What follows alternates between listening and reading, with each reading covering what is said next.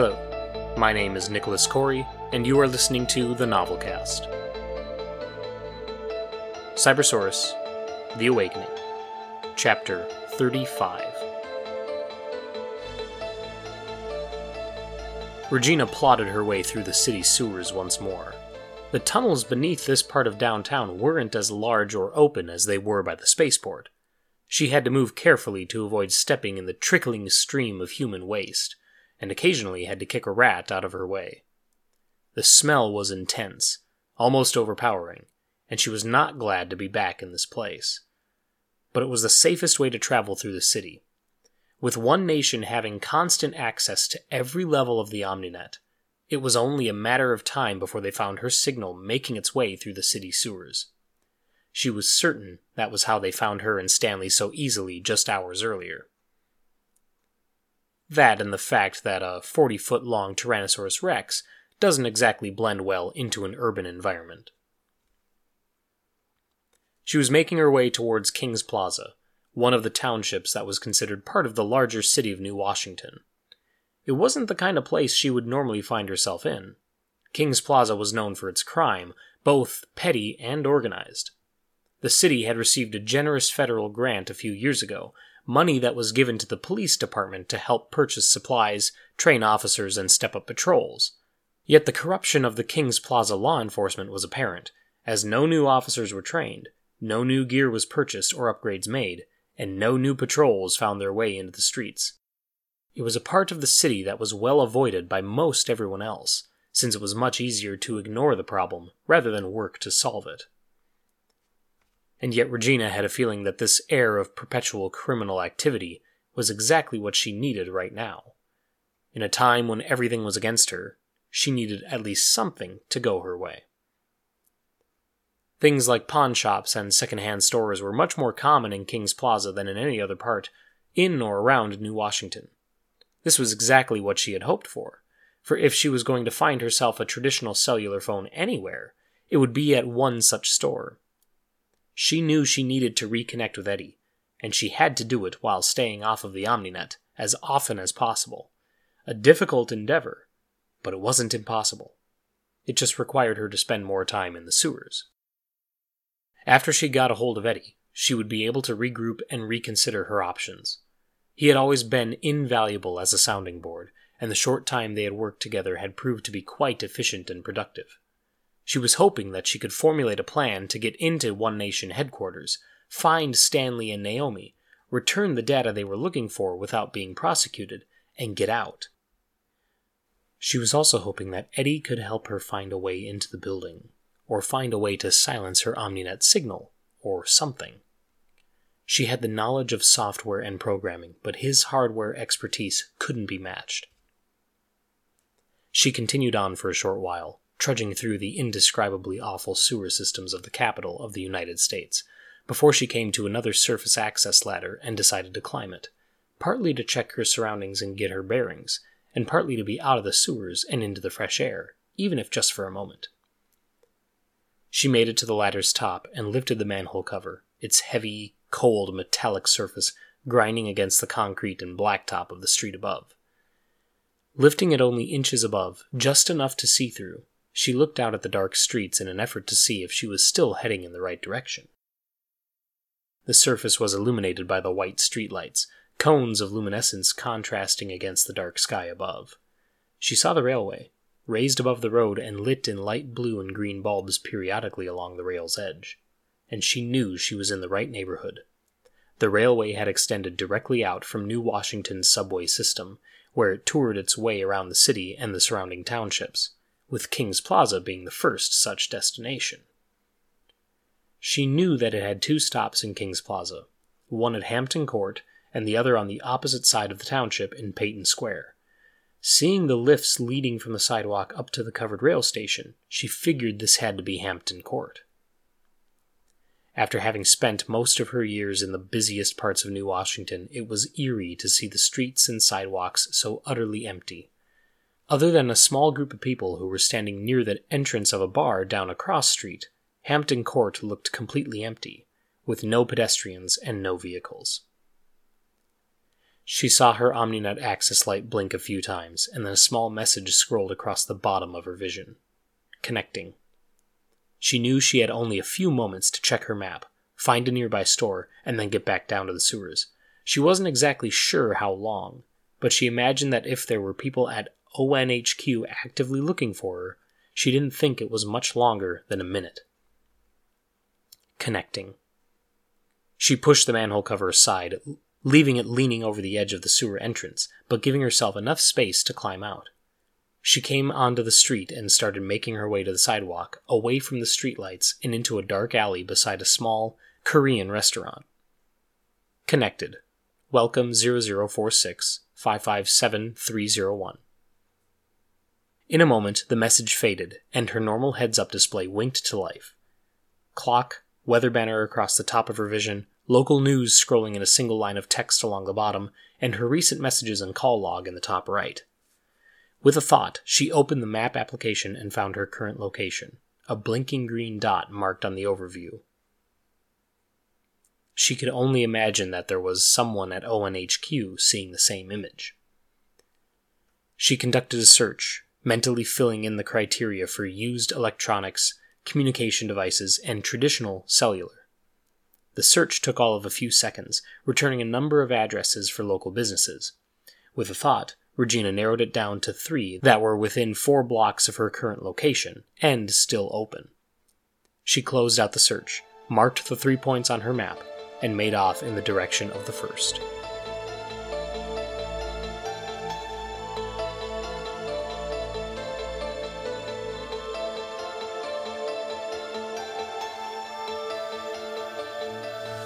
Regina pushed through the glass door and into the small, tightly packed second-hand store. Wire racks and plastic shelves and tables formed small aisles up and down the carpeted main room of the store. She saw small electronic devices of all sorts arranged on the tables, with little to no organization.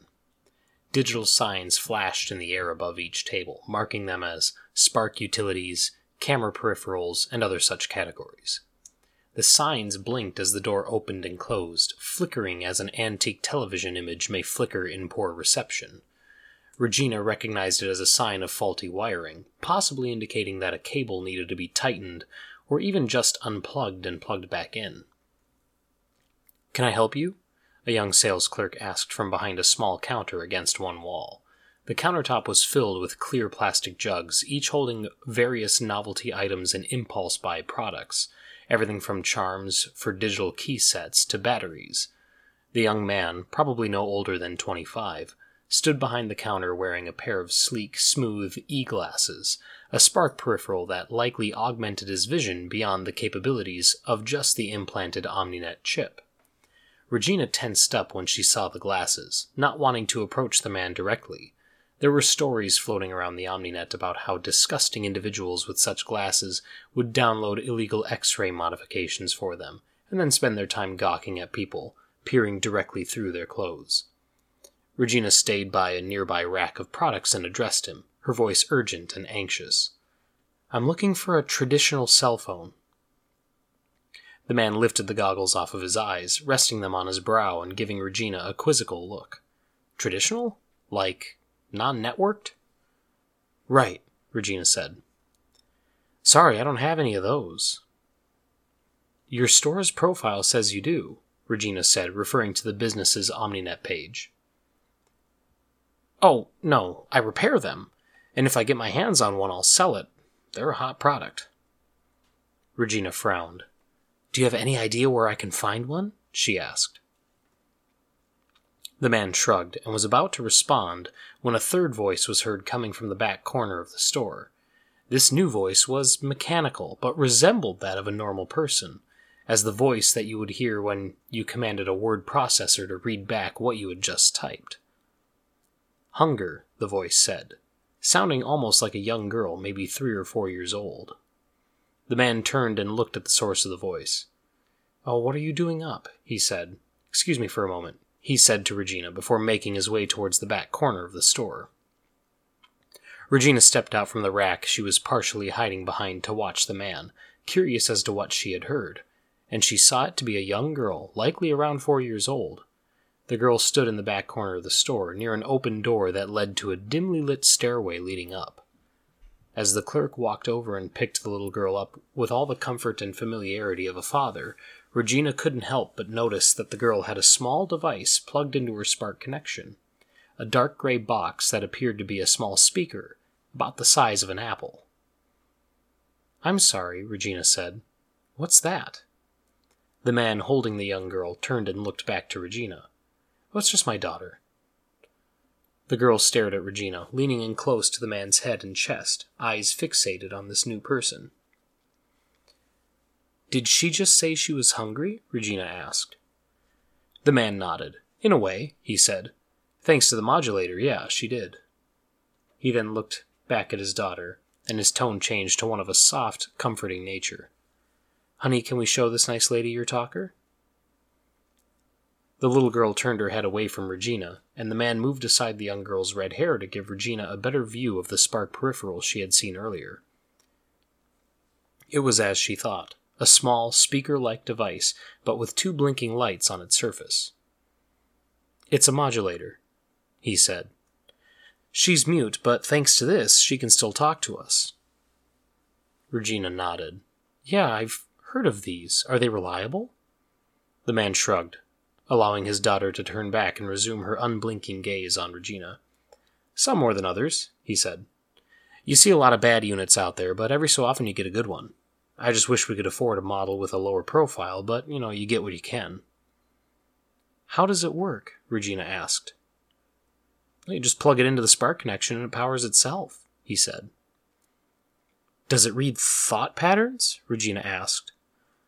"Yeah," the man said. "At least I think it does. I believe I remember reading that it can only read surface thoughts, ones that are specific and clear. Things like emotions get a little vague unless the person actually thinks about that emotion." Regina nodded, an idea forming in her head. "Do you have any of those for sale?" "Yeah, we have a few," the man said. "Let me get her back to bed real quick and I'll show you what we have."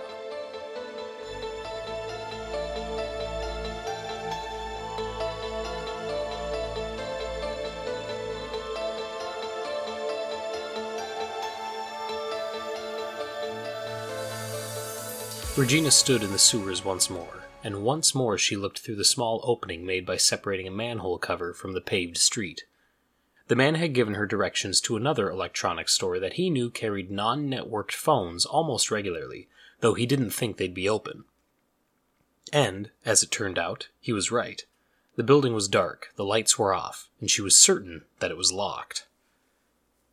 Hanging onto the surface access ladder with one hand, Regina unslung her backpack and rested it on her knee, leaning it up against the sewer wall. She used her free hand to open the bag and rummage through its contents. She had purchased the modulator from the clerk at the last store, and for fairly cheap, simply because, as she observed the young girl, she was struck with an idea. She could try and use the modulator on Stanley. If it worked as she expected, then she would actually be able to communicate with him. It would be rudimentary, but it'd be leagues ahead of tail slapping. The only problem is that her only choices for modulators were 4-year-old Southwestern boy or 12-year-old Chinese female, and since she didn't know Mandarin, Regina was forced to buy the modulator with the voice of a young boy. She just hoped it would work. Focusing on the current situation, though, yet another idea was flowing through her mind, one that she couldn't believe she was considering, but given the turn of events in the last few days, breaking and entering, and petty theft were the least of her worries. She found her flashlight, plugged it into her Spark connection, and kept it off for the time being. Replacing her backpack, she slid the manhole cover aside and climbed out onto the dark street, walking towards the store in the quiet of the night, the sound of traffic on the skyway far above the only sound she heard. As she approached the door, she peered in through the glass window, but the shop was closed, locked, and dark. She knew she could easily break a window and get in, which would likely set off an alarm, but she really didn't have any other choice. Yet she wanted to keep as low of a profile as possible, and so she decided to check the perimeter of the building for any other, more suitable methods of entry. She rounded the back of the old brick building, moving through a dark alleyway, and found that the store had a back entrance, A small metal door with a single window stood there, closed and locked just like the front. However, given the relative quiet and hidden nature of the back alley, she felt more comfortable breaking in from back there than from out in the open, though empty, street. Only slightly more comfortable, though. She took one of her sweatshirts out of her bag and wrapped it around her fist until it was clenched tightly, her hand now a big ball of taut fabric. She looked at the window, took a deep breath, and gave it the best right jab she could. The glass shattered, and she felt the impact reverberate up her arm, a feeling she wasn't expecting. She almost cried out in shock, but caught herself, and instead unraveled the sweatshirt, dropping glass shards on the alley outside. She then reached in the window with her left hand, felt around for the lock, and after she heard a soft click, she was able to enter. She was surprised that she didn't hear an alarm, but she also knew that many stores carried silent alarms, and that she would only have a few minutes before the police arrived. Even if it was in King's Plaza, she didn't want to run the risk of getting caught, and so she turned on her flashlight and began picking through the electronic products. After a short check, she found what she was looking for: the non-networked, traditional cell phones. Grabbing the first one she could, she began touching buttons on it, unsure of how to activate the device. After one of the button presses, the screen lit up and turned on, revealing the emblem of a satellite company. When the phone's screen came to life, she saw the symbol in the top left of the screen reading signal strength, and noticed it was listed at 75%. It wasn't great, but it would have to do. She tossed the phone in her pocket, turned around, and ran out the door of the shop. After she got a few strides away, she turned and ran back to the door, closing it behind her. She'd get a few blocks down, give Eddie a call, and arrange a meeting from there. She knew it was only a limited time before someone at ONHQ found her OmniNet signal after all of this time she spent on the surface. And her and Eddie would have to find a way around that, even if it meant hanging out in the sewer. God, she was hating that sewer. Thank you for listening. If you enjoyed this episode, you can find the previous season of the Novelcast at nicholascory.com/novelcast. That's nicholascory.com/novelcast. The Novelcast is a podcast that is made possible by the support of the fine backers over at patreon.com/novelcast. If you like what you hear and you want to help support this podcast as well, feel free to head to patreon.com/novelcast and donate your support.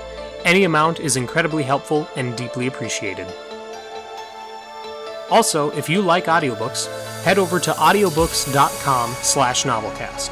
Audiobooks.com has millions of different titles available, and by heading to audiobooks.com/novelcast, you'll not only sign up for their free 30-day trial, but you'll also be showing your support for this podcast as well. Thanks once again for listening, and I will see you next time.